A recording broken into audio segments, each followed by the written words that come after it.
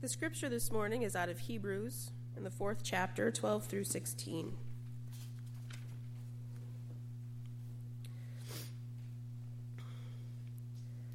For the word of God is living and active, sharper than any two-edged sword, piercing to the division of soul and spirit, of joints and marrow, and discerning the thoughts and intentions of the heart. And before him no creature is hidden, but all are open and laid bare to the eyes of him with whom we have to do. Since then we have a great high priest who has passed through the heavens, Jesus, the Son of God. Let us hold fast our confession.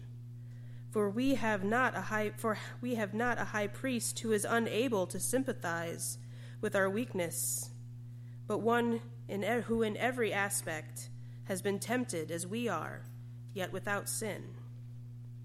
Let us then with confidence draw near to the throne of grace, that we may receive mercy and find grace to help in the time of need. The word of God for the people of God. Get off. Thank you. I want you all to think of a time in your life, specifically childhood or in your teen years, maybe even into early adulthood. Think about a time when you did something and your first thought was, how am I going to explain this to mom and dad? It's kind of a funny and kind of a scary thing to think back on those times when we were complete screw-ups. Times when we thought for sure our folks were never again going to let us see the light of day. Times when we had to sit and wait for them to figure out what our punishment was going to be. The minutes or the hours of stewing until the other parent got home and found out what we had done. It gives me chills just thinking back to it. Often my folks knew what I had done before I was even able to come clean about it myself, because we lived in a small town and everyone knew I was the preacher's daughter. The scripture today out of Hebrews gives us a glimpse of how it might be when we have to stand before God and explain just exactly how we manage to get ourselves into some of the messes we get ourselves into, especially when it's already known before we've gotten home to come clean about it. The title of Hebrews comes from the apparent audience of the sermon. Although the Hebrews are not specifically named, the fact that this book is heavy with Jewish scripture and ritual suggests that is exactly who the sermon was written for. Remember, at this time, even within the few years after Jesus died, people were still steadfast in their Jewish faith and traditions. Christianity as we know it was still in its infancy, and most of the people who practiced Christianity were Jewish in faith and in culture. But they had started to integrate Christ's teachings into their lives. There is a long list of possible authors for this sermon. For years, it was thought to be another epistle of Paul's. Early Christian theologians believed that it could have been written by the same author of Luke and Acts. Yet others still believe that it could have been Apollos or Priscilla during their ministry. The sermon's date is also fairly uncertain. The traditions and events named in the book suggest it was written between the late 60s and the mid-90s. History tells us that it was a very difficult time to be a Christian then. Right in the middle of the time frame that this sermon was written, the Second Temple was destroyed in Jerusalem during the Jewish revolt by the Romans. Christians were being persecuted violently, and thus many people had lost their faith or renounced it entirely. The sermon was written to encourage those who were suffering and experiencing hardships through this time. It was written so that the people could be able to go on through life with confidence and faith. In this pericope, the author of Hebrews describes the Word of God in a couple of ways. The first, it is like a double-edged sword. And although I often think of a double-edged sword as this huge, mighty weapon used in battle, the point here is that it's more like a surgical scalpel. A scalpel is a precision instrument. It is able to cut fine lines and closely along bones and tendons. It is sharp. And like that, the Word of God can cut through to the center of our soul and our spirit. It can find its way into our thoughts and our intentions. The other way that the Word of God is described is that it is living and it is active. What that means is that although we have the words of God in front of us in our Bibles, these are not the only words God has for us. God did not stop speaking to us 2,000 years ago, which is when many of the youngest books in the canon were written. God gave us guidelines to get us started, and reminder after reminder that we need to open our hearts and our minds to the working of the Holy Spirit in our lives. The Word of God is living and active like a stream over a bed of rocks. The stream continues to flow over the rocks, smoothing them out and carving a greater path, deeper and wider than it has ever known. God's Word runs over us, creating a deeper and wider connection and understanding of God than we have ever known. When we listen to the words of God, we are smoothed over. Our rough edges are shaped and smoothed. Through the Word of God, the lessons of Jesus Christ, and the inspiration of the Holy Spirit, we can be used for many purposes, just like the rocks plucked from the riverbed and used for building, smooth, sturdy, and shaped in ways that show the beauty of God's work. Most of us walk through our lives hidden. Just like the internal workings of our minds and bodies are hidden by skin, we have set up coverings to protect our thoughts, our intentions, and our emotions. Most of us conduct ourselves in such a way that we do not share everything we are thinking or feeling. We build up a trust with people because revealing some of our past and our worries leaves us feeling vulnerable. Other times we need to work on filters because not everything we think needs to be said. When I was little, my mother often said to me, "Do you need to say everything that crosses your mind?" Apparently, I can be a jabberbox. Weird, I know. We also conduct ourselves differently based on who we are with. Our comfort level changes based on the situation. Our coverings become thicker or thinner based on who we are around or who may be listening. Who we are with in one group is not necessarily, who we are with one group is not necessarily who we are with another. Given my history and given my proclivities, honestly, I prefer to listen quietly in the corner like a creeper.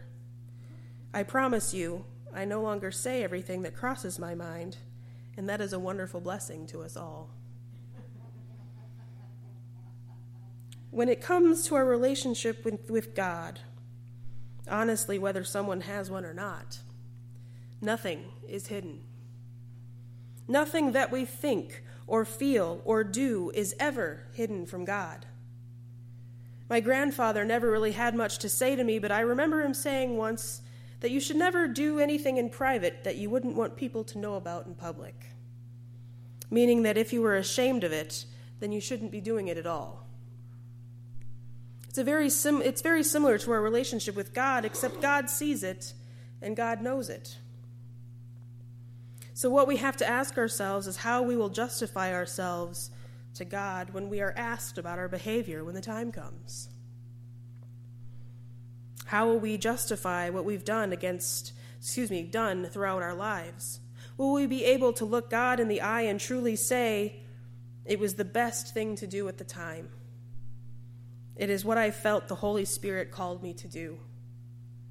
Will we be able to not only take responsibility for what we have done, but to have true repentance for our actions?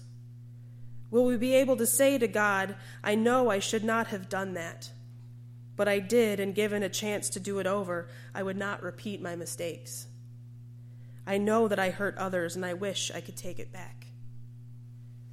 When it comes to our relationship with God, we stand naked before Him, and there is nothing that is hidden. Absolutely nothing. Now, at this point, there may be some of you that are getting a little nervous, and that makes sense. There are certainly things in my past that I wish I could take back. There are things that I'm still holding on to that that I have not forgiven myself for. But there is good news for all of us, and that is Jesus Christ. And we are not without a high priest that is not able to sympathize with our weaknesses. Jesus Christ was put through many tests, just like we are in our daily lives. He was on this earth and lived a human life for 33 years. And even before his ministry began around the age of 30, logic would tell us that he no doubt faced a lot of the same challenges that we face. The challenges of doing right rather than wrong. The challenge of looking out for number one or keeping a lookout for those who may need help. It is interesting to think about Jesus before he became the Jesus we knew him to be. Before he started his ministry, before he was able to come to full terms with who he was. Jesus had the challenge of living a Christ-like life without the model of Christ to help him. I imagine it is something like being the oldest kid. You have to test the waters with mom and dad. You get in trouble faster and more often than your younger siblings. We have the advantage of seeing a life that we are supposed to emulate and live up to. We are the younger siblings of Jesus Christ, our brother, our Lord and Savior. Please do not misunderstand that I am comparing my older brother to Christ, because, wow, he is not. But I cannot count the times that I sat back and watched as he attempted to get away with something. I was able to figure out through his trailblazing how best not to get caught. We younger sisters can be sneaky.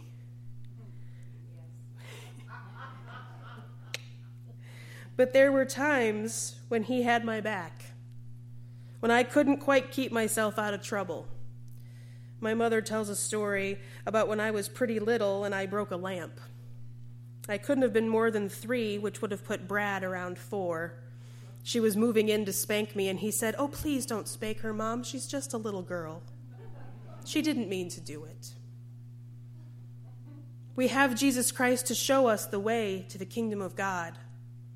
We have Jesus Christ on our side when we are before God and asked to justify ourselves. Jesus knows what it's like to be human. We need Jesus Christ in our lives because there is not one single human being that is on this earth that is not in need of the saving grace and mercy of this high priest. No one is without sin. Although I did spend a lot of time watching my older brother and his friends make some mistakes, it did not keep me from making a fair few on my own. What was worse is that a lot of our mistakes were exactly the same, so clearly I was not paying close enough attention. And a lot of those mistakes we made together, which I'm not sure is as comforting as it sounds. Surely one of us should have been able to talk the other one out of making such ridiculous decisions. I won't elaborate because I don't want to give the teenagers any ideas. I'm on it. The fear of having to explain things to my parents is still around. I'm nearly 36 years old. I'm married and well into being responsible for myself. But sometimes I still have a twinge of nausea when I have to make a call and explain the most recent pickle I've found myself in and wait for the beratement. Of course, now they usually just laugh at me and say, "Well, that was dumb." God is the parent that knows what we have done before we're even able to explain it. God sees everything and is able, through the living Word and the Holy Spirit, to get to the core of us, to our soul, better than even we can. We come to God naked, and we need to be ready to make a full account for the things that we have done. Thankfully, we have Jesus Christ, our brother, our Savior, to extend mercy and grace as we fumble our way through our explanations. Amen.